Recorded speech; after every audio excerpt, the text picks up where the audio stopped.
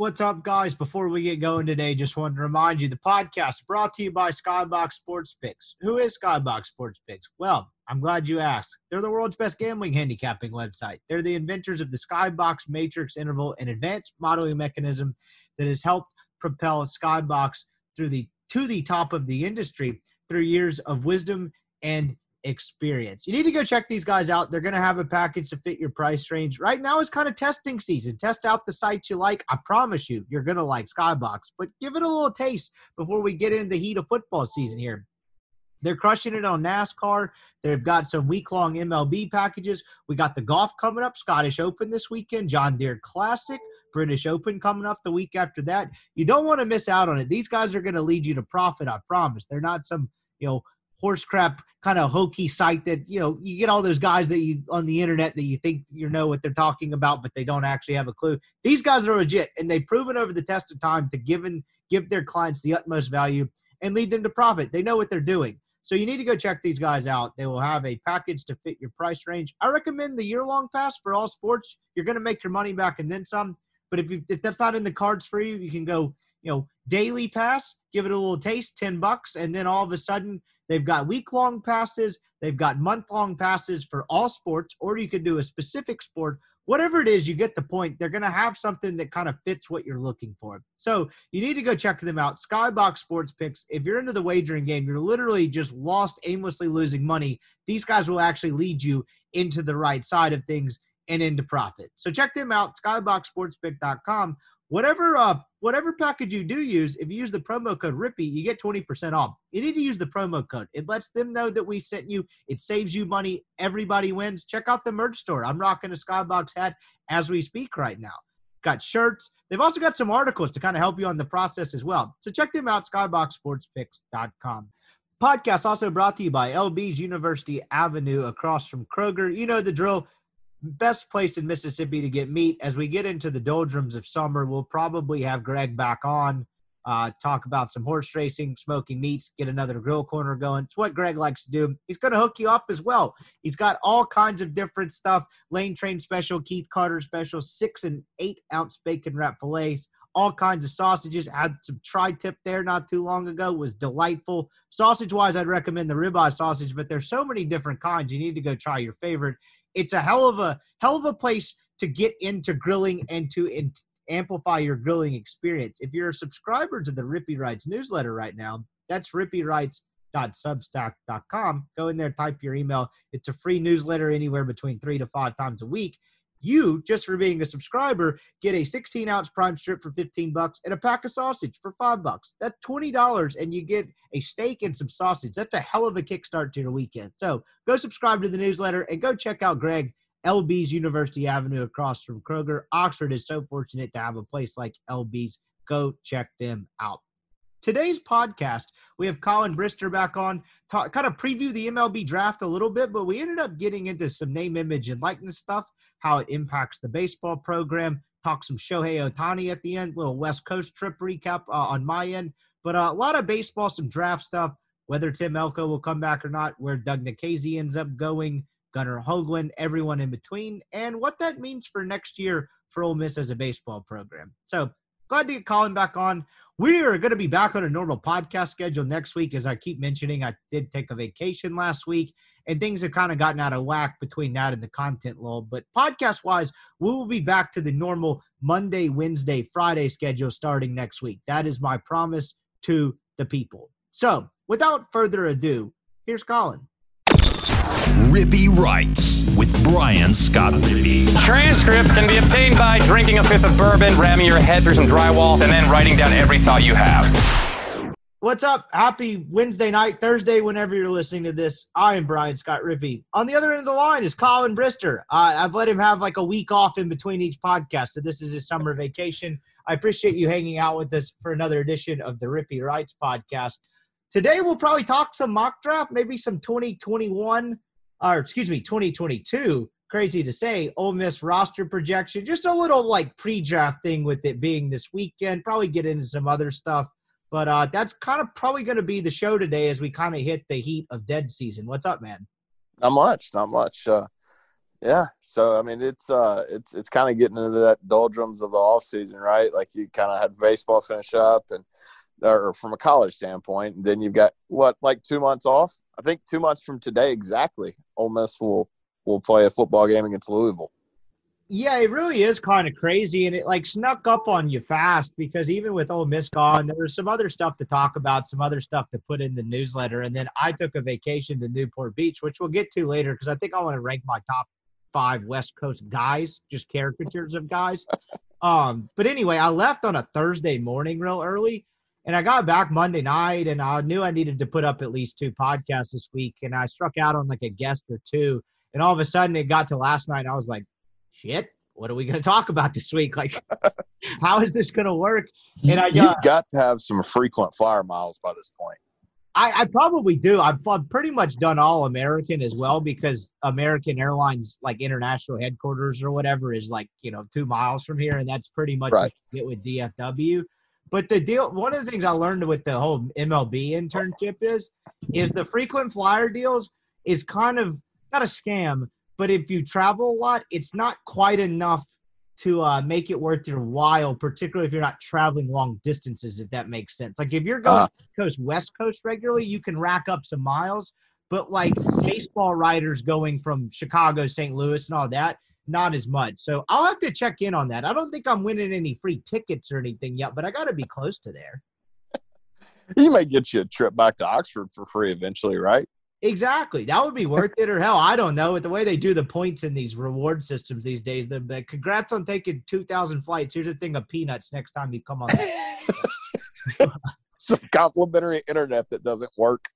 Yeah, we'll see how it goes. And so I texted you like a week or 2 ago, I think, talking about like doing some pre-draft stuff. And then all of a sudden, like a light bulb went off. I was like, oh, it's this weekend. So we do have something. Yeah, when is the draft? I guess, I know it's soon. It's like this week.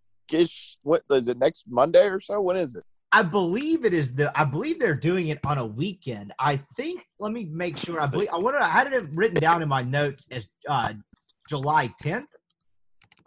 But let's make sure on this, which is probably bad. We don't know. Sorry. No, Sunday, July 11th. So it starts on a Sunday, ends on a Tuesday. That's weird, but sure. So I think that is weird. I don't understand the Sunday, Tuesday thing. They definitely wanted to change it to where, away from this system of, hey, let's tell this kid while he's playing in a super regional, congrats, you're going to be a Red Sox. Like a la Bobby Dahlback or whatever that kid was that was so good in Starkville a couple years ago. I just remember watching that on TV. Wasn't there some talk like before COVID, the draft was going to happen like, the night before Omaha started or something like that? Yeah, I think that was going to be the plan, was they'd do the draft on Wednesday, Thursday, and Friday, and then have Omaha start on Saturday. Wasn't there going to be an MLB game in Omaha? There was in 2019, I believe. But yeah, COVID nixed it. Yeah. COVID ruined everything. Yeah, COVID sucks. Yeah, it's over though. It is. It's.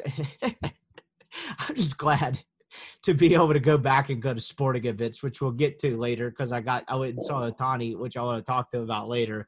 But let's just get right into it. So Ole Miss is in an interesting position. I find this time of year very interesting, and I think other people do too. One of the last 2 years I was working actually covering Ole Miss baseball as like a beat reporter. I would kind of do at the end of the year, I'd wait a couple weeks, and then I would do a lineup forecast for 2022 pre-draft and kind of have a disclaimer like, hey, this is what I think is going to happen in the draft, and then see how accurate it was and updated it. And it actually like ended up getting pretty good traffic. So I think for the most part, people are interested in this type of stuff, despite having a coach that's in year 21 and has been to Nebraska once. But like it's an interesting time, I guess, is what I'm trying to get at, because you're trying to shape the roster next year. And it seems like every year you kind of have like, well, if you can get this guy back and, maybe if you have good luck with the high school kids, it seems like Ole Miss has less of that. It's the Jackson Jobe thing, but is that really a thing? And it really comes down to like, I don't even know where I want to start, but it comes down to Elko, right? I don't think Graham and Bench are going, and I've just threw a bunch about you. Let's start with high school. You would be more interested than me. So give me the high school lowdown. Sure. The thing with I don't really think there's anything to discuss other than Jobe. And people, so it's two different, or it's not two different conversations with Joe, but it is a conversation. People are just saying, oh, he's gone, it's done, it's over. I don't think it's necessarily that, but I think it's 4th and 37 at, I think you got to throw a Hail Mary. Like, I think that, you have a shot, but I don't, some people are just conceding him to the major leagues. I'm not willing to go that far, but I think it's less than probably 10%. Is that fair? Yeah, I would say that's fair. I mean, it's one of those things where here's a good way to frame it. In your, I say lifetime, in your like Ole Miss watching days, who is the most shocking guy to show up on campus? That's Gunnar. Gunnar was one. Gunnar was one, just because he got drafted in the first round, and usually those guys go. That's about it. I can't really recall anybody else that shocked me with Gunnar. There's been some that have shocked me and gone, but other than Gunnar, I can't really recall anyone. Yeah, I can't really. I guess so. Let me say this: it shocked me that they got all four of Rollison, Johnson, Kessinger, Dillard to campus. That collective 4 more than they just got Gunnar to campus. Does that make sense? Like, the fact that they didn't lose any of those 4 compared to Gunnar surprised me a little bit more. Right, because there was a world, I remember like a month and a half out, where it's like half these guys are like the kind of general fan consensus, I would say, is, half these guys may not show up. And I have no idea why I remember this, but there was like a Thomas Dillard tweet that was basically like, stay tuned or just watch. Do you remember what I'm talking about? And then I remember they all just showed up. Yeah. The Cooper was the one that shocked everybody, I think. Yes, because of pretty much due to the way he projected. Like, it was kind of like, holy hell, like this kid has a major league pop time coming out of high school type of thing. So I guess there's not a whole lot to talk about. Like, I mean, I'm going through it. The Hunter Elliott, Braden Sanders, Timothy Semay, Brock Hill, Riley Maddox, Blake McGee. I know it's hard to keep up with it because I admittedly, like, I know who these guys are. Like, baseball recruiting's hard to follow. Is there anyone else that sticks out to you out of that where it's like maybe? No, and I don't think that includes JUCO kids, but I don't really think there's much worry there either.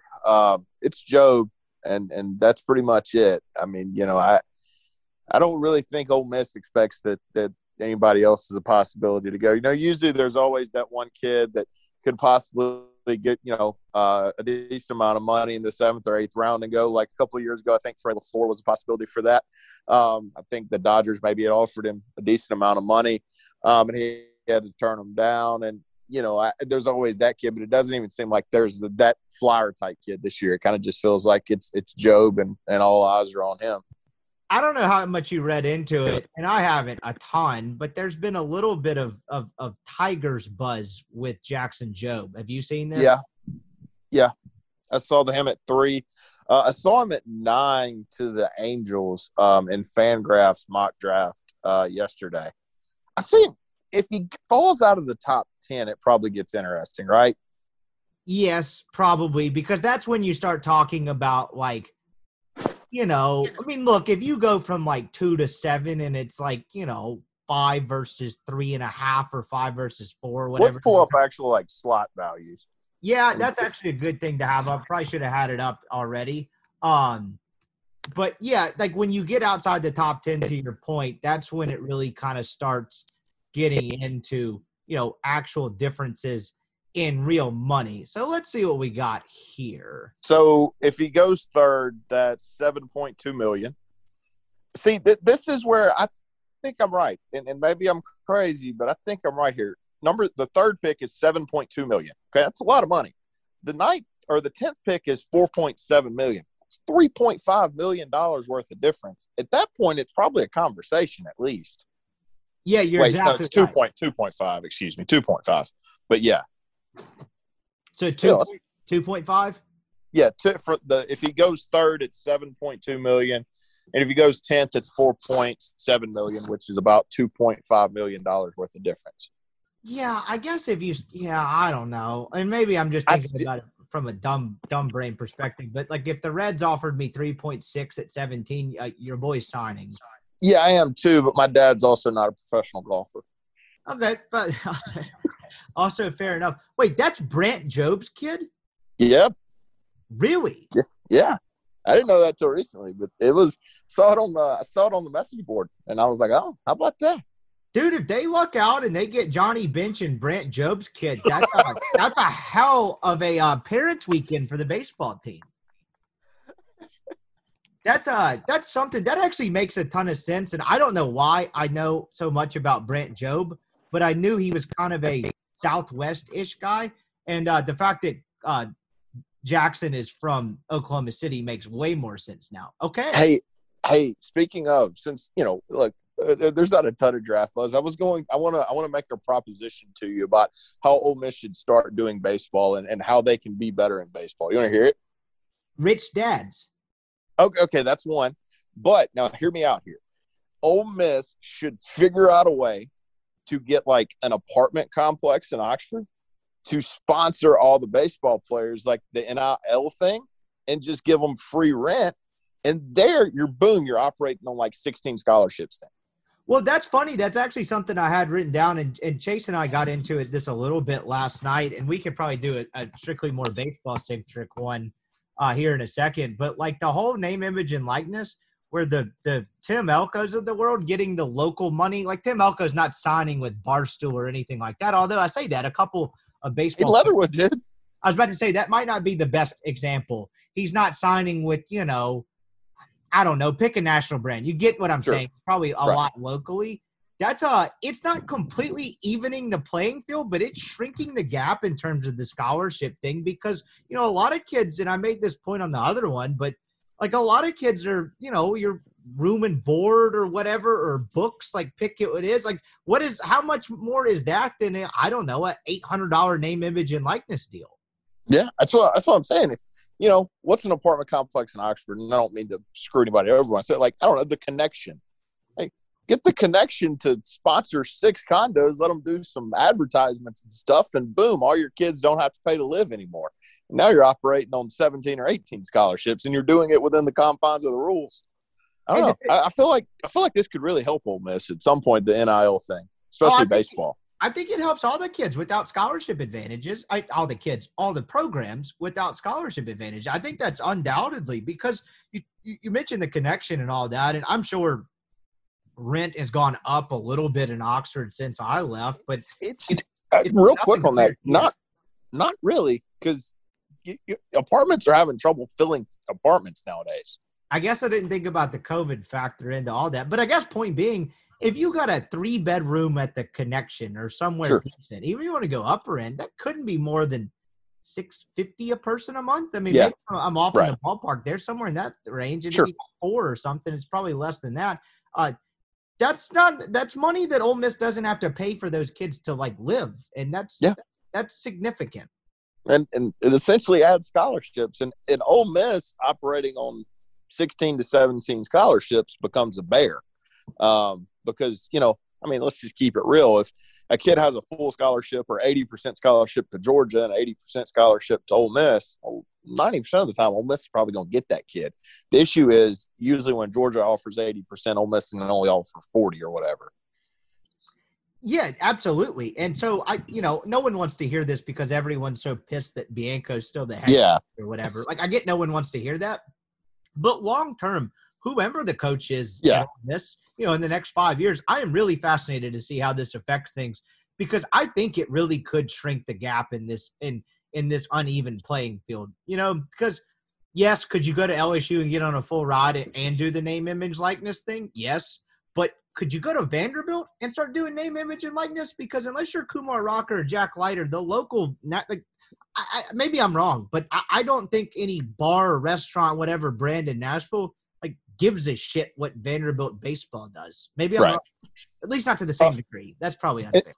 And you're right. Like, people are get frustrated when we talk about this because of Mike. But like you said, this isn't even a Mike thing. Like, Mike can be going next year for all I, for what I'm talking about. It's the long-term aspect of Ole Miss. It's, if Cliff Godwin or whoever is the coach here in 5 years, it's, hey, are you operating on 16 or 17 scholarships? Because if you are, man, it's like that changes the perception of your job, right? Like, if you're able to operate on, scholarships like Florida and LSU and Georgia or somewhere around there, then, you're no longer a top, 15 job. It's a top 5 job. And, some people will say, well, if Ole Miss can do it, well, then so can Florida.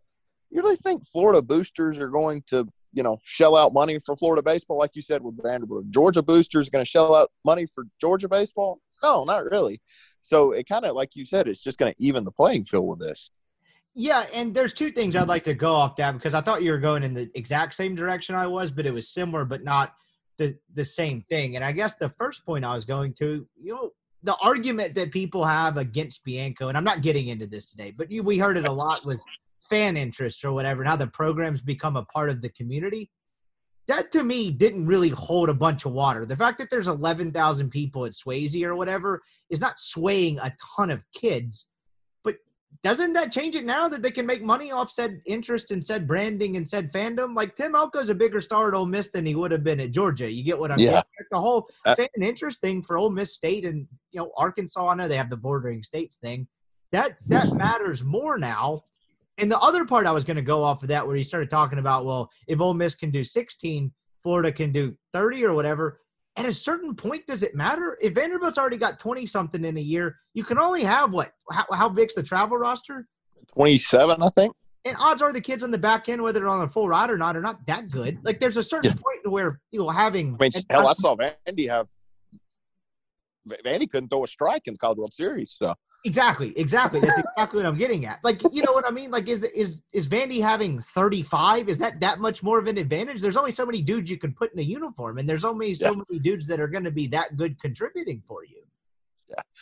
I don't know. I know we were supposed to do draft preview, but that's one of the more interesting things I think that's, maybe not talked about enough regarding Ole Miss baseball, because, man, if you're starting to, have restaurants and, apartment complex sponsors you and it's done legally, it's like, well, you can't really complain about scholarships anymore. And I know this is kind of into the future a little bit because recruiting class for this year is sealed and whatnot, but yeah, it just kind of seems like this is an opportunity where if Ole Miss wants to take advantage or boosters want to take advantage and make Ole Miss, operate on some of the same scholarship numbers that some of their opponents do, that is something they could certainly do. Now, I know if they'll do that? I have no idea. I'm just saying the opportunity's there.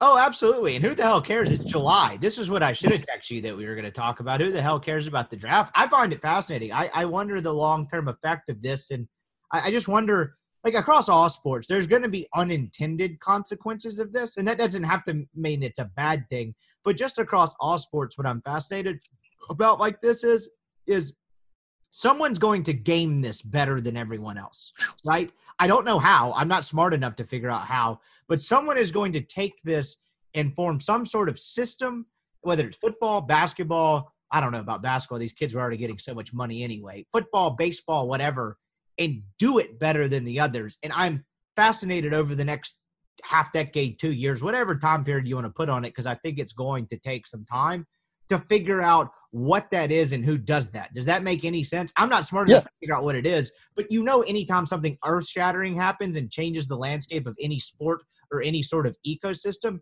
there's going to be a consequence you didn't think about, and I'm curious as to what that is.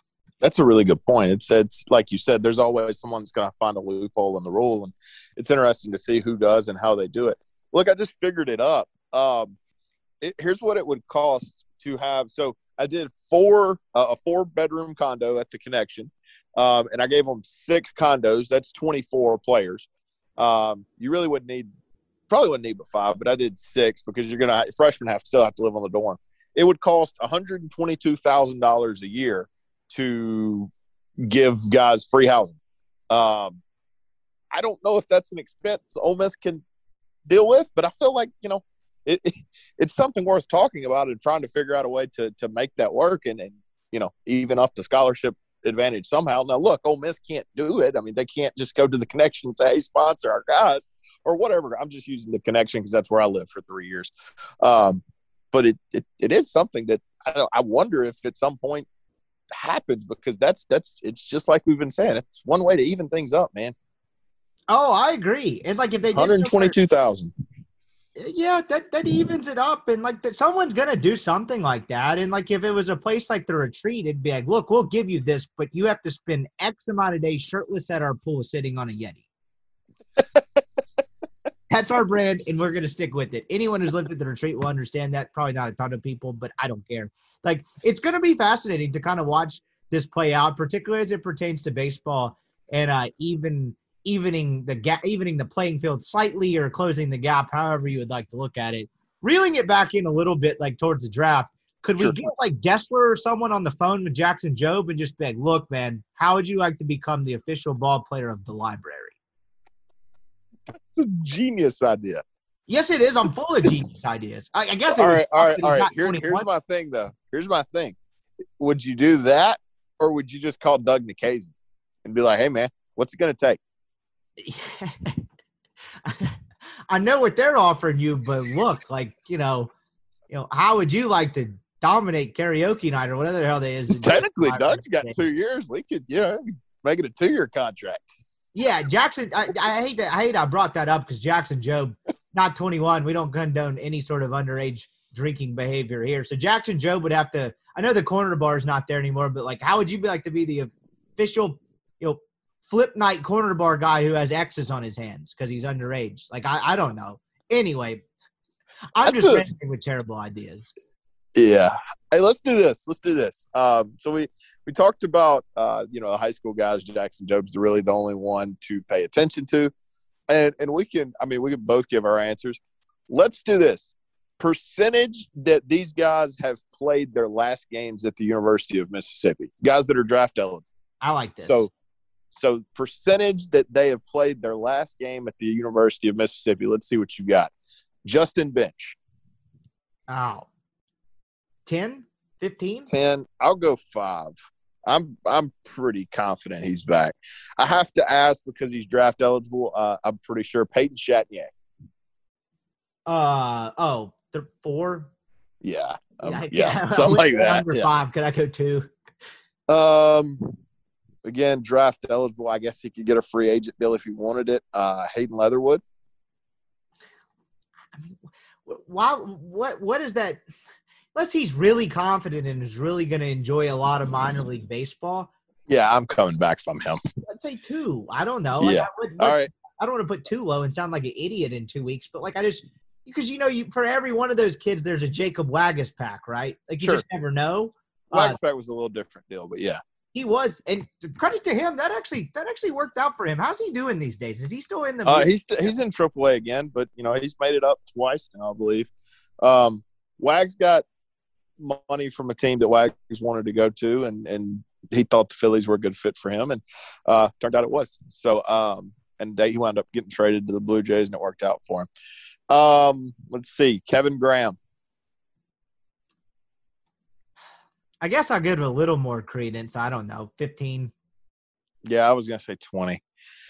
That would not be a total stunner. It would surprise. No, I would not be shocked. But it wouldn't be jaw dropping. All right, I'll save the best for last. Gunnar Hoagland. I don't know, man. I saw he was in top 10. He may want to come back and try to get that 100% for me. 100%. I don't even know. And I'm being serious here. I'm not sure Gunnar could pitch next year at Ole Miss if he wanted to. Yeah, no kidding. And the fact I don't know the timetable, but I know those Tommy John surgery takes a while to recover. I'm not sure he'd even be back by June for next year. Maybe I'm wrong. Yeah, no, you're exactly right about that. And the other part of that is we talked about when he did go down, like how would that affect his draft stock? And not to pat ourselves in the back, he went from the 8 to 13-ish range in those mocks to mid to late 20s. Like there's a ton. That's money, not a ton. But there's a part of like MLB teams that are like, okay, good. Like, I'm glad it happened now, because it was probably always going to happen. It's not a thing where like you bend your arm at the wrong angle and it tears. Like this was going to happen either now or in their system or at some point. So it's like the ACL and hoops. It's like now that doesn't scare people nowadays. No, I know Tommy John's a little more severe, but it doesn't deter teams. Now, honest to God, if Gunnar ended up in the teens, like that would not stun me at all. Like if he No. and higher than people thought, because like you mentioned, it just doesn't scare folks. I saw him at 16 to the Reds. I saw that. I saw 20 to the Yanks too. That'd be a good fit. Okay. Let's see, Doug Nikhazy. I don't know. You planted the Dessler seed in my head, so for that reason, I'll go 90. Yeah, that's what I was gonna go 90. So, all right, and then the one that I figure most people are most interested in because it's realistic he could either go or come back. Tim Elko. Yeah, I will go 51 that he has played his last game at Ole Miss. 51%. Okay, I was in the same range. I was gonna go between 55 and 60, and just for the sake of the symmetry, I guess I will say 55. I'll go 55, 45. But honestly, because I'm saying that, I guess partially because honestly, Ben at 247, both good friends. He keeps telling me he's not coming back, and I'm like, and he probably might. So, I read the story that Ben put out today, to where Elko's heard from people that he could go as early as 4 and as late as 9 to 12, and I'm not necessarily sure. I doubt the former as much as I doubt the latter, to where as late as 9 to 12. Would it stun you if he, to me, it would not be way less if he went in the 4th. Okay, someone took a flyer on him. I guess that would shock me more. I can't. I'm trying to think about this. That would shock me slightly more than if he dropped out past 12. I guess what I'm saying. I think if he dropped past the 12th round. The way that story read, and I'm not critiquing Ben or the information that Elko's gotten, that was kind of like the way he said it. It seemed like a floor, and I'm not sure that's the floor. Yeah, I'm not sure. I think Ben just doesn't want me to freak out when the kid doesn't come back. I'm not sure he actually knows what Tim's going to do, because I'm not sure Tim knows what Tim's going to do. Tim's kind of in it. And look, I say this, the poor kid's got his leg in a brace and just had ACL surgery. But, he's kind of in a no-lose situation, right? You're going to either come back and be, one of the most beloved players at the University of Mississippi and never pay for a meal again in Oxford, or somebody's going to give you $225,000 to go play for the Mariners. Either thing that happens for Tim over the next 7 to 10 days is going to work out pretty well for him. Yeah, you're exactly right. And let's just play this out. And I said a second ago, and I don't think I finished the thought. The reason I said 45 is because I don't know Tim. If it's me, and granted, no one's ever offered me $225,000, sure, and the millions that people have tried to get me to sell this podcast for. To me, that doesn't seem as appealing, because that's a hell of a head start in life. Don't get me wrong. Again, I wouldn't know what it's like to have $225,000 at Tim Elko's age, whatever he is, 22, 23, whatever. I think he's probably around 22. That doesn't seem as appealing to me to get not the same money next year, but have a decent enough chance to kind of have someone take a flyer-ish on you. And I know it'd probably be less money than to come back and kind of finish your college career off right, because isn't there even if I'm not getting paid and all that, and with the name, image, and likeness kicking in, isn't there a part of Tim Elko that wants to have a full college season and have this thing in right? Because there was such a build up to him being the guy, and he was the guy, and then he had something incredibly unfortunate cut that about 8 weeks short, and that really sucks. But part of me would be kind of haunted if I was never able to finish off a college season like that. Maybe he doesn't care. Maybe I'm wrong, but it seems like he cares. Yeah, if I'm Tim, and again, this is contingent on everything going right with ACL surgery and him recovering. Odds are that he'll be fine. If he comes back, and correct me if I'm wrong, he's the best hitter in college baseball next year. Coming back, I'm not sure that I know of one who would be statistically better than Tim Elko, who is returning. Maybe I'm wrong, but coming back and being one of the best players, if not the best hitter in college baseball, has to be appealing. You're going to put up insane numbers. Now, yes, you're not going to have the leverage that you have this year, and you're not going to probably get the same money that you would get this year. But, at some point, and I don't know, his financial situation or what number he wants or anything like that. But, yeah, I do think that, there is a number where it's not enough to warrant giving up, playing baseball in college and enjoying college life rather than going and riding buses in, Ontario or wherever the hell, Dubuque, Iowa, or wherever in God's name they play. New Hampshire. At some point, like, numbers not enough for that, and compared to what you would walk back into if you came back to Ole Miss.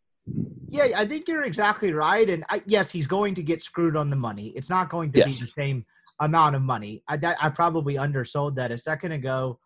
But, I mean, at the same time, you would probably know a little bit better than I do for sure. Like, is there anything to the fact that he was a more toolsy, projectable prospect coming out of high school than a couple of the other guys in the last half decade that were just turned into really good college hitters, came back for the fourth year, and teams took a flyer on him because, they were whatever conference player of the year than that? Like, is the fact that he was more projectable coming out of high school carry any weight? Some, but, and here's the thing. So, and I want to be careful how I say this. Sometimes when you get these senior signs, right, like they'll sign guys in the 6th round so they can give them $15,000 and save their bonus pool, right? Like, does that make sense? They don't really want the guys, but they know they can get them for pretty cheap. Like Tim Elko, if he comes back, he's a guy that someone wants. Like, he's not the guy that they want to give $15,000 just so they can save their money. No, he's someone that you would want in your franchise because he's ridiculously strong with ridiculous opposite field power and plays a pretty good defense at first base. I'm not saying that you're right, and I said this earlier, the money would be different, but it's not the situation of, okay, get this guy because we can screw him and give him $10,000 and save the money. No, like, people will legitimately want this kid and want the kid to be part of their organization. So will the money be the same in 2022's MLB draft? No, but I don't think it's going to be a complete screw job like we've seen before where guys get $5,000 or $10,000. Maybe that's $75,000 to $100,000. And now would he probably get more this year? Yeah. But I don't think it's going to be where it's just astronomically different. But it, like you said, it will be different. I think it'll probably be half the money if he does wind up coming back. And at the end of the day, the decision for him has to be, is that worth coming back to Oxford and playing the extra year? And like you said, if it was me, I'd have a tough time not doing that. But I'm not in Tim Elko's shoes, and I've never been the athlete, nor will I ever be the athlete that kid is. It's not the Jake Mangum where his draft slot was like $487,000 and he got 20. I think he got exactly 20. I was actually about to compare him to Brent Rooker, but I always forget that Rooker was a redshirt junior and could have technically come back. And Rooker still got $1 million for the Twins, and I actually think got caught up at some point in the COVID. Yeah, he played last year. Yeah, I was about to say, I thought that was – so I guess it's not exactly the same, but I think you're right in that sense as well. I think that's the type year Tim could have, though.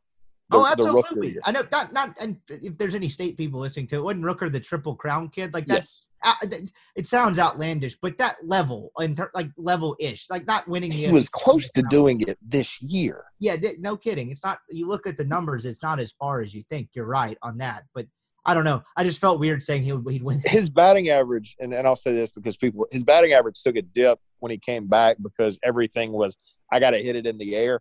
If he was like had an intact ACL and hadn't had the unfortunate mishap with North Alabama, and he's still trying to shoot line drives all over the place, the batting average would have been insane too. Yeah, sure. His approach changed as a hitter when he came back. Yeah. I mean, it had to. He could. He ran. To his credit, he ran better than I ever thought he would. But that's Florida State. Yeah, his approach changed. So anyway, yeah, I guess. So if you're having to like boil it down, and we obviously haven't talked to Tim Elko, don't really know his thinking, it kind of making the case on both sides, doesn't it kind of come down to what he values more, whether it's kind of the coming back and becoming a legend in Oxford and all of that. He's already pretty damn well on his way because of what he did last year of the postseason, and giving it one more ride and kind of cementing himself to an even higher degree of, I guess, college stardom, legend, however you want to phrase it, or taking a pretty good head start on life, getting healthy and trying to do this professional baseball thing, right? Like it's what do you value? Because you're going to lose money. It's just how much do you going to estimate you're going to lose, and how much do you value that lost money over, maybe making it back up by hell, I don't know, in 10 years owning the Oxford real estate market or some shit. Right. So here's my thing. It's to me, it's got to be really all about the money because, and maybe I'm crazy here. I don't necessarily think a year more in Oxford hurts Tim Elko's hopes of playing in the major leagues. Like, I think if he comes back to Oxford, he's got just as much chance of playing Major League Baseball as he does if he goes pro this year. What those odds are, I don't know. I tend to think that the kid will play Major League Baseball at some point because I just think that opposite field power travels and they can turn that into something.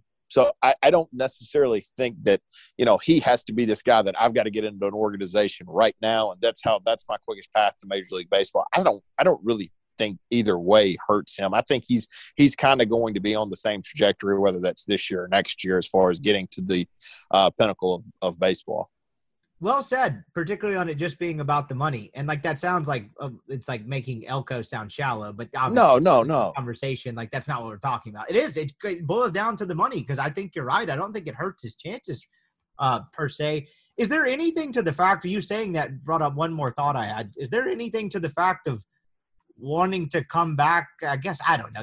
I guess this is dumb because the kid was still mashing home runs on a healthy ACL, but kind of wanting to test it and stuff in the field and kind of make sure you're good to go at the college level instead of slipping early on in high A ball. No, I don't really think so because, frankly, if they offer him enough money to go to high A ball, like they value him enough where that wouldn't really matter. Fair enough. So we made the case. Gun to your head, I know you already put the percentage in. This is redundant. Is he at Ole Miss next year? No, but I'm making a will. Making a pretty detailed will. I don't know, and I have no insight on that. It's the thing where I think the kid's a valued commodity, and I think there will be a team that pays him enough money to. And again, this is just me guessing. No insight here, but I just think that he's good enough and he's valued enough that a team will give him enough money where it's worth his while to go. I think you're probably right, but I'm not shocked one bit if he starts at third base for Ole Miss next year, though. Yeah, I just don't know. And so that probably transitions to the other half of our conversation is and we don't have to spend a ton of time on this because we'll probably do this again in 2 weeks and all the signings and all that stuff have shaken out and who's coming to campus and who's not. But we'll do this two ways. If Elko is not at Ole Miss next year, what is the lineup? All right. So Hayden Dunhurst is catching. Peyton Chatagnier is at second base. Jacob Gonzalez is at short. Kevin Graham's in left. Hayden Leatherwood's in right. So I need a center fielder, a third baseman, and a first baseman. We're saying that he is not at Ole Miss next year? Yes. Okay. I'm guessing TJ McCants back in center, Justin Mitch at third, Calvin Harris at first. I think that's my lineup. And then Ben Van Cleve or maybe somebody I'm forgetting is your DH. Why not bench or Gonzalez why not McCants or Gonzalez at third, whichever one of them's not that insured, and let Bench play center field because he played a pretty good center field. My response to that would be, why didn't they do that this year? Well, yes. Well, part of that was Bench kind of having a bad back for a little bit, right? Like, is there anything? Yeah, but that happened before the bad back too. I guess you're right about that. It happened right at the start of conference play. Because Justin Bench, and this has made me laugh the past 2 years. So 2020 and 2021, Justin Bench played left field every game in non-conference in 2020 up until the last series where he moved to center field. And then this year, in every non-conference game, he played center field. And the day conference play started, my man moved to third base. So that's happened 2 years in a row. Yes. He went from left field to center field right before conference play was going to begin. But my man started, I think, every game except one in center field. And I think he moved into second base once because Chatagnier was hurt and they put Plumlee in center. But, yeah, he got thrown at a new position right before conference play was going to start 2 years in a row. So maybe he starts at third base this year and then transfers to first base right as conference play is going to begin. They need a first baseman. If Justin Bench is and his defensive ability is wasted at first base, I might hurt someone. Can you get any madder? Is it eventually people are going to run out of things to be mad at the guy about. Yeah. I'm not mad they moved Bench to third. I get it this year, but it's just kind of funny. Is there any shot the flip side of that happens where TJ McCants is the shortstop and Jacob Gonzalez plays third base? I think there's a chance. I think before I say or predict it, I'll just have to see it before I believe it. Fair enough. I mean, Gonzo, I think, is the starting shortstop on Team USA. So going to have to play real well to get him out of there. Yep, that is very true. I had this discussion with friends yesterday. If there's someone that is going to take a massive offensive step on the Ole Miss baseball team, who do you have? I think my answer is going to surprise you, but I want you to go first. Ooh. Okay, let me think about this for a second. Massive offensive step. Mm-hmm.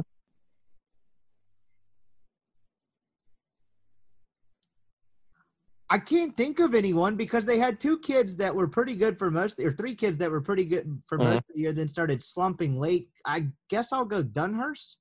I was going to go Jacob Gonzalez. I think he's got a chance to hit like something absurd, like 398 or something. I think his approach is going to really, really play. And the power's already there. He hit 10 home runs this year. I think he's going to hit something ridiculous the next 2 years. I don't mind that answer, and that's probably a decent one because I had trouble thinking of anyone, right? Like, I guess you could have said McCants, but for 3/4 of the season, or I guess he kind of got inserted late, 3/4 of what he played was pretty damn good. I don't know. Could you see Shat just being ridiculous from an average and an on-base percentage standpoint? Yeah, I think that's the one where if he can improve plate discipline, he's got a really good chance to be really good. He reminds me approach-wise, and please don't misconstrue this, anyone listening. I don't mean he's the same type player, the same type hitter, but approach-wise, he reminds me a little bit of Gray Kessinger. Like, he's going to try to pull the baseball, and that's where he's best, and I don't mind that at all. But Gray had better plate discipline. And so if Peyton can improve and be more selective on pitches that he tries to hit, I think he's got a real chance to be, a guy that hits 300 and has an 880 OPS and hits 7 or 8 homers. I mean, he ran into a power surge there in the postseason. So, yeah, I think that's completely possible. No, I love that comparison because the other side of that is what you mentioned there at the end is it wouldn't be shocking to see a little power bump from Shat. You know what I mean? The way Kessinger had that late. It went from, this guy's only playing because of his last name to what? I think he went from he went 2 home runs his freshman year to 8 to 7. Like he was an 8-ish home run a year guy. The ball he hit in Fayetteville, Arkansas at that Super Regional should have counted as 3 home runs, though. Yes, and it was off Amanda and Elijah Tress because I watched Elijah Tress just stare at Kessinger, like not even mad, just like, damn, I don't know what to say, as the umpire was shoving him down the first baseline that day because the ball had already landed. I think the drunk kid that caught it was already contemplated throwing it back, and Kessinger was still holding his bat. He hit that ball 485 feet. He knew it. So I like that, to have a little power bump. So kind of the flip side of that, I won't say let's do the lineup if Elko is back. Sure. This sounds ridiculous to say, and the last thing we'll get to is the pitching side of it, and we don't get too deep into it because there's some transfer stuff. But should Elko come back, how does that change the ceiling of this team in terms of how does that change your expectations of them? Because I guess they come from really good offense to really great, I guess is probably a intangible way to put it. So it's hard to name the ceiling right now because, like you said, we'll get into pitching here right now. But I'll ask you this, and you can give me a yes or no answer, and I'll tell you why I asked. Is there a Friday night starter currently on this roster? I mean, define Friday night starter. Is the guy they're going to start on Fridays already there? Yes, absolutely. Is there a guy that can be a quality Friday night starter on this roster? I have to see it, so I'm going to say no. Okay. So my ceiling because of that even with Elko, is I think a 13 to 16 seed. And then without him, I think it's maybe a 15 seed to high 2 seed. Because I'm just not sure how you win a ton of games without having a guy that's quality on Friday night. Look, I mean, I've seen guys make jumps all the time. And there's one guy in particular that's going to get every opportunity. And you know, it's Derek Diamond's year. It's time to show up, bud. And you know, there's reason to believe he can be a lot better. And you know, at times this year he showed that he could be a Friday night guy in this league. But without a consistent guy on Friday night, I struggle to see how this team can be a national seed type deal. But with Elko, I think they could be a late back end host or something. Without him, maybe one of the last 2 host spots to a 2 seed is kind of what I envision. Honest to God, I don't have a ton to add there because I'm like we literally could not have been more aligned in our thinking there, because that's where I was kind of going with that. Was of course it changes your ceiling to have one of the SEC, maybe the best hitter in the SEC next year back in your lineup. But there were times this year where they mashed and they still couldn't get outs after the starter left, and now you're weaker potentially in the bullpen and in your rotation. And so I'm just not sure how much it matters. I could not agree more. So I don't have a ton to add. So we'll just skip directly into the last part of the conversation. I'm just throwing this out here. There's one guy that I think could be a Friday guy if they've got the mentality for it. The only problem was he had Tommy John surgery this year. Really? Okay, so that's not who I was going to go with. I think Max has got the mentality for it. I just need to know how he's going to recover. What about Doherty? I don't think he's ready for that. I think by the time he leaves, he could be. I think by the time I have a hard time seeing you go from red shirt to Friday night guy in 1 year. I think Max has got real stuff. Maybe I'm crazy. I like his stuff when, you know, he was really, really good in 2020 before COVID, and then obviously was hurt this year.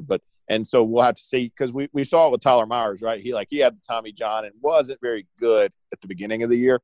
And then later in the year became pretty freaking good.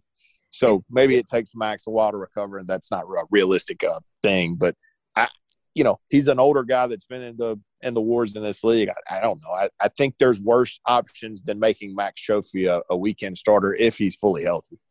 That's the part of it, though, right? Because that's what I was kind of getting at. One, not having Trophy last year at that bullpen really, really hurt them. And maybe it didn't matter at the very end because, God, Arizona mashed everyone. Ole Miss threw out there.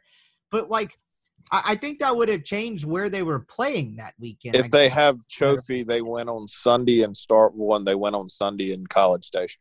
And they're probably playing the round they lost in, the Super Regional in Oxford instead. Yeah. So it makes a difference from that sense. You can't look at it as, well, they wouldn't have beaten Arizona anyway. Well, they probably wouldn't have been playing Arizona. So, they probably beat LSU on Thursday night because they don't ask for 3 innings from Broadway.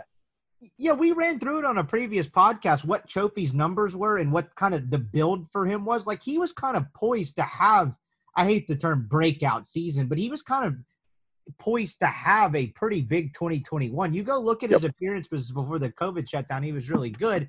But kind of finishing that thought off, I guess, I'm kind of like you, what, he didn't even have that surgery until March-ish. And is he going to be – and maybe I don't necessarily think he can be the Friday guy. I just think he's a guy that could be in your rotation on Saturday or Sunday and could help you. But at the end of the day, you still have to find somebody that can get outs consistently on Friday. And the guy that has the stuff to do it is the guy that, I mean, frankly, everybody knows it's Derek Diamond, and it's his year. So, let's just say it like this. Who do you expect to throw in game 1 for Ole Miss next year? It's Derek Diamond. I have no idea who else would even be close. Don't argue. Yeah, well, there's a transfer in there that they're trying to get. Yes. So that's the other part of this equation. They cannot, and Chase brought this up last night, and I don't want to be too terribly redundant, but it doesn't matter, whatever. They can't be done in the transfer portal in terms of pitching. They just can't. They have to get someone else and probably 2 more arms, and one of those guys has to be a weekend guy like you mentioned. Have you heard anyone that they're going after? No, but it sounds like you have. No, I have no idea. I thought you were kind of leading me down the road of look at this pebble I have in my hand. There was some connections to, I think, the guy at Cal State Fullerton. Bibby, I think's his name. But I know he's a draft risk. I think they, are going after him. But again, kid's a draft risk, so not sure you want to put all your eggs in that basket. I don't know what's out there in the transfer portal. Micah Dallas was out there. I was kind of hoping Ole Miss would get him, but he stayed in Texas and went to A&M. Outside of that, I don't really know what's available. I mean, I know there's one way to fix the Friday night issues, and that's pray to God somebody forgets about Jackson Jobe, because I can fix that one real quick if he shows up on campus. And John Gaddis will probably be in the rotation mix, but they expect him to be a Friday night guy coming from Texas A&M. No. Christie. It's just not realistic, right? His best case scenario that is he is a really good Saturday starter. I don't know who it is, and you mentioned the Cal State Fullerton guy, and he may be a decent example of what I'm trying to get at. With this whole draft thing and kids transferring in name, image, and likeness, is there a kid out there that was a already good Friday night guy in a middle tier league, or hell, even a Saturday guy in the SEC or somewhere else, to where he doesn't like where he gets in the draft, and instead of going back to the school he's at, where Mike's like, how would you like to come try your hand on Friday or Saturday? SEC. Issue with that is you had to be in the transfer portal by July 1st. So. Okay. So I had no idea that was a thing. Yeah.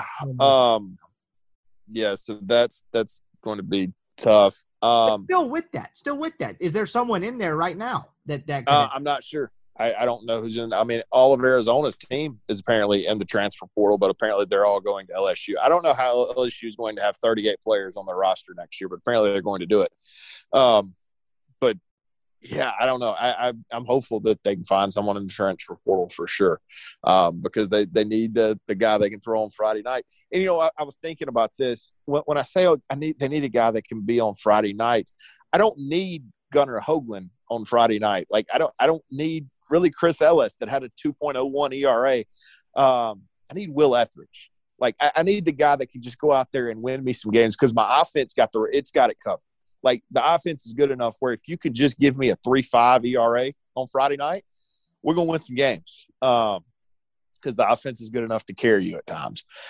You don't need the dominant Friday night guy. You need the guy that's going to get drafted in the 5th round that can match up at times and, maybe win a pitcher's duel or two, but really just keep you in the game, and not let you get pitched out of the game.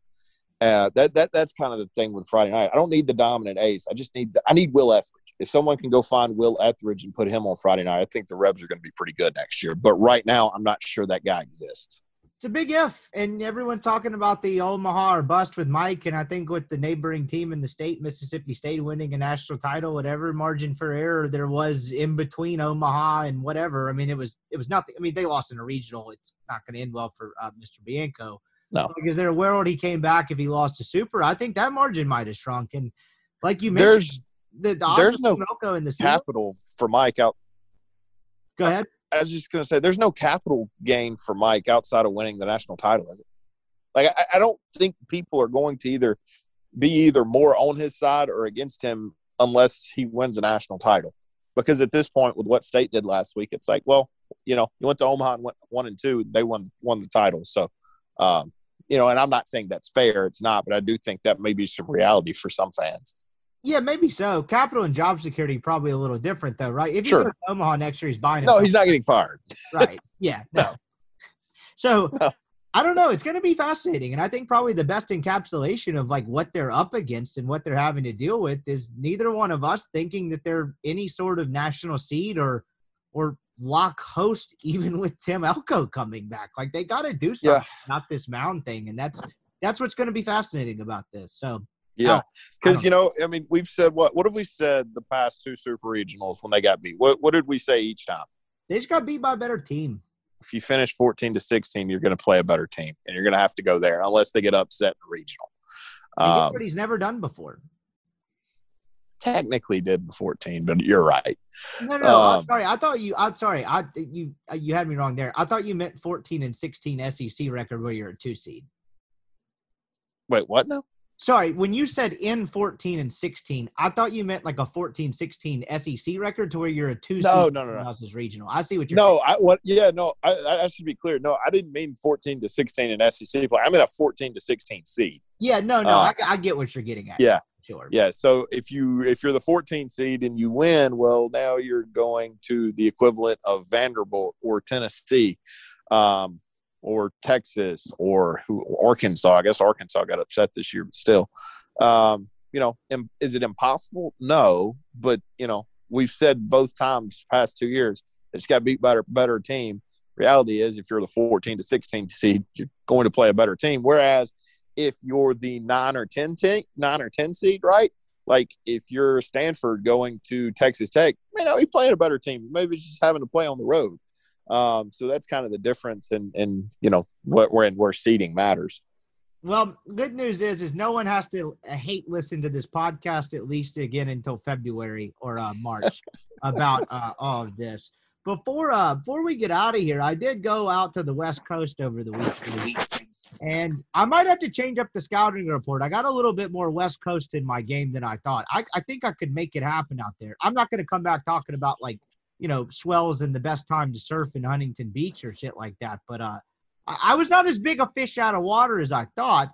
That being said, keeping it on the baseball front for now, I did go see Shohei Ohtani over the weekend. Have you heard of this man? I've heard something about him. Maybe he's a pitcher and does a little hitting on the side. Yeah, so as we record this on a Wednesday night, would not piss me off, but I thought I was kind of like early-ish on something. And I know Michael Borky, my old radio colleague, has been beating this drum for a while. But I was listening to Bill Simmons and Russillo's NBA podcast, and they started talking about Ohtani at the end and how it's kind of just criminal. This is not a bigger story and what that says about baseball and all of that stuff.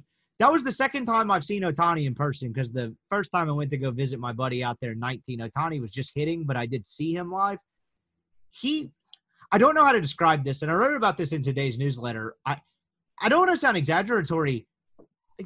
I can't do it justice. He seems like some sort of like mythical character. I saw Mike Trout the first time I was out there, and I was like, oh, cool, it's Mike Trout. I saw Ohtani on Sunday. He hit a ball 400 feet to dead center and looked like he just flicked the bat, and I was like, holy shit, this guy looks like something out of Space Jam. If there was a baseball Space Jam, I don't know. How do you describe Shohei Ohtani? Because it's one of the most incredible things I've ever seen in my life, and it has yet to make a blip on the national radar.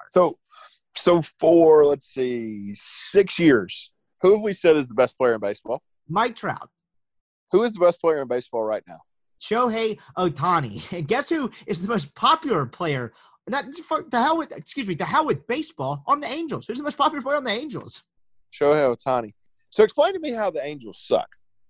Oh, it's mesmerizing to me. It's unbelievable. I mean, like Anthony Rendon's playing third base for him. And he kind of sucks right now. Yes, he does. But Pujols went out there to die because they gave him that terrible contract, and everyone else has just followed suit. Well, it's one of those things where like I don't get like just absolutely jaw dropped by much, but he hit that ball to – granted, they're playing the Orioles, but he hits that ball to dead center, and it looks completely effortless, and it went 460 feet. Like it went 30 yards or 20 yards. That's the thing, right? Like he doesn't look like it takes a whole lot of effort to do what he does to a baseball, and he just destroys them. He went 6 against the Red Sox 2 nights later. He hit one today against the Red Sox. Yeah, so it was like the perfect Ohtani encapsulation. So I'm sitting there like watching the game or whatever, and he hits the home run. And then the next half inning, the PA announcer's like, announcement, like, look at the scoreboard. And Ohtani has just been announced as the first guy ever to be voted in as a pitcher and a hitter. And I'm just like, how in the world is there not some sort of like Barry Bonds type tracker on SportsCenter or something every time this guy comes to bat? And maybe we'll get that. If he continues, he's got 32 home runs as of this recording. If he's at 50 and we're like not even through halfway through August yet or something insane, maybe we'll get that.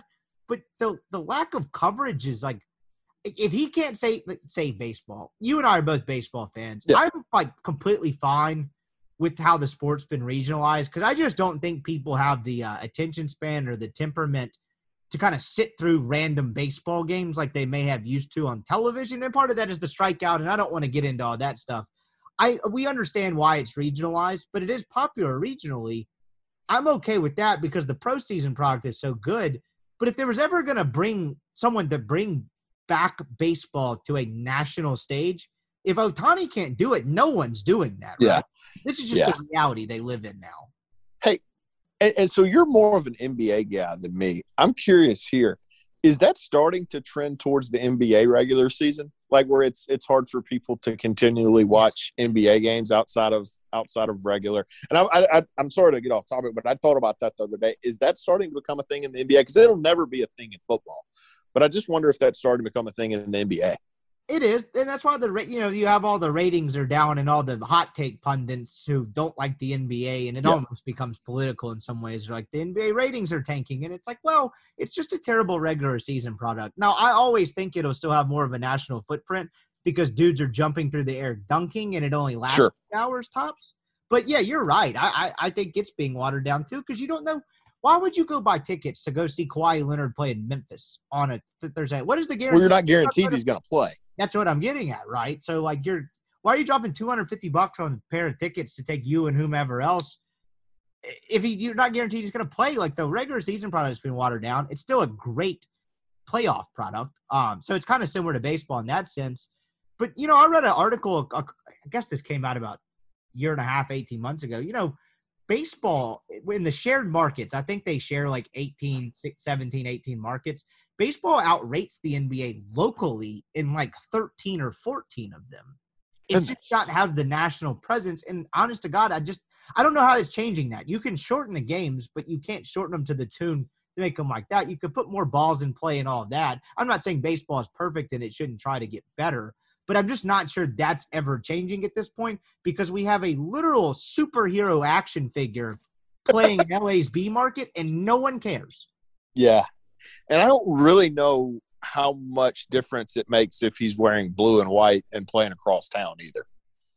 Yeah, that they had that exact discussion on the podcast I was listening to today. It makes a little difference. You're probably getting a little more SportsCenter buzz at this point in the season, but it's not becoming the Barry Bonds deal where you look at it every night to see where he's playing in the home run chase thing. I agree. You obviously get a bump because, hell, if he was just across town, go up one county. If he was playing with the Dodgers. Like, that's what I'm saying, yeah. Oh, I thought you were going Yankee pinstripes. But no. That's what I'm saying, across town, yeah. Yeah, it's the same thing. You go up one county, if he's a Dodger, like, yeah, that probably makes sense. How far is – you were out there. How far is Dodger Stadium from L.A. State or the Angel Stadium? If you had a straight line drive, it's probably half an hour, or maybe less than that. But the problem is with traffic and all that, it's 90 minutes.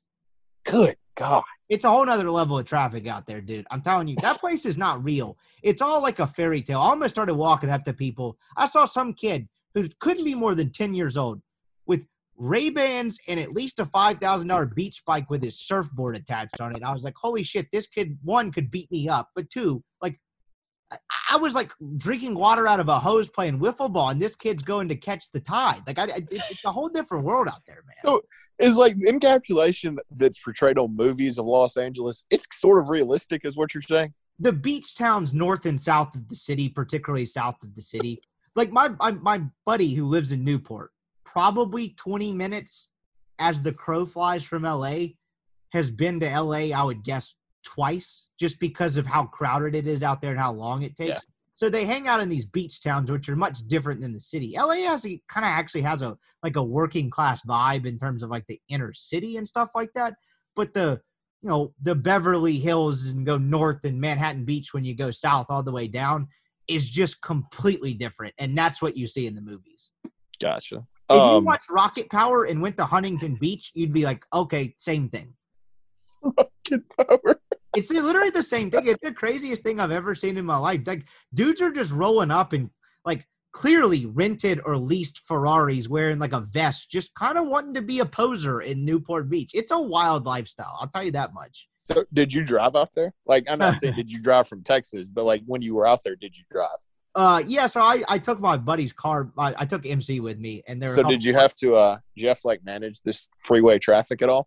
Not really. We went to one place that was kind of closer to like inland, like towards Anaheim and all that. And it wasn't great. And I did that in 19. I went somewhere inland. I can't remember where it was, and it was bad. But honestly, the beach towns, in terms of how you navigate them, are not that dissimilar to Oxford. You could learn how to get around Newport Beach quicker than you could Oxford, and I will go to my deathbed swearing by that. Yeah, I was in Oxford all weekend. This will shock you. People still cannot drive there. Shockingly, yeah. I had a buddy make a good point, and I stand by this.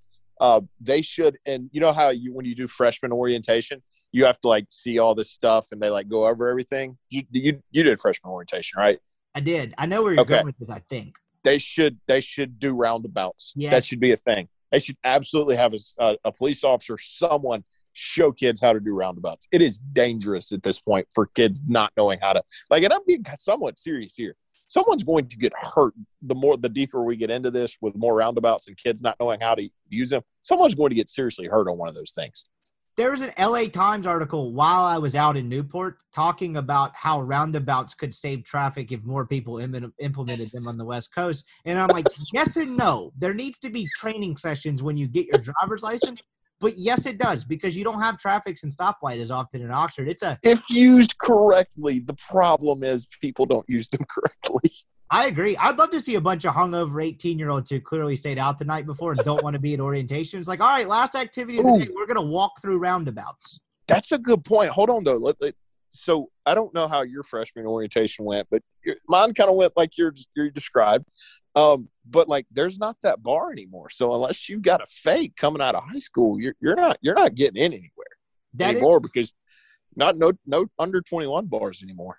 That is true, but if I know anything about the South and Mississippi, one thing I miss about it is they're going to find somewhere to drink. Finding a way.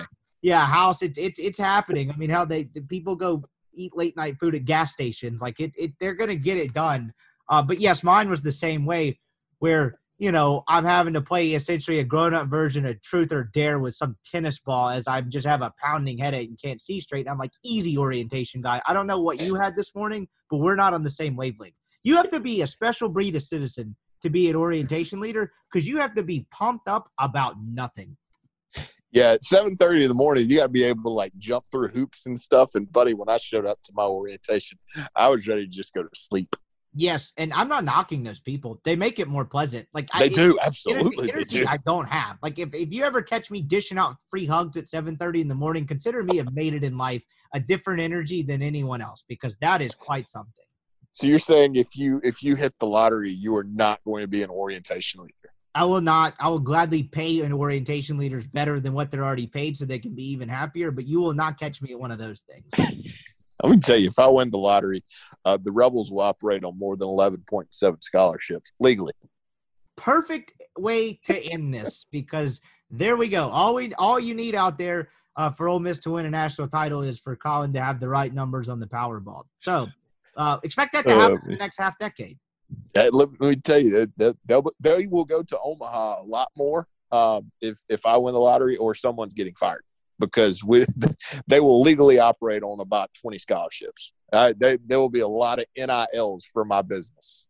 Yes, and if I ever win the lottery, I'm setting up a bar somewhere on the square, and it will be one in, one out on my time. Like there will be a max of 50 people in that place at all times, particularly on any football weekend. So congrats on making the cut on the list for that. So there we go. It's really beneficial. But yeah, are we doing covers or what are we doing there? Whatever you want to do there will be no rules. There will just be no shoulder to shoulder like screaming at bartenders. You can breathe. Yes, you can breathe. It will be great. It'll be a novel concept. So anyway, before we get ourselves in trouble, I appreciate the time. We talked some baseball. We fixed Oxford. We talked about Otani. What else could you want in a podcast? We got Ole Miss 18 scholarships. They want to listen. It's very true. I appreciate the time as always, dude. We'll talk a couple weeks after the draft, but enjoy the rest of the summer. I'll talk to you soon. All right, man. Sounds good. Everybody take care. I appreciate you listening into an edition of this podcast. We're going to have some sort of Mailbag Friday. I don't know what it's going to look like. Might get a little solo Rippy action. Who knows? I don't know if anyone wants that. But we will be back tomorrow.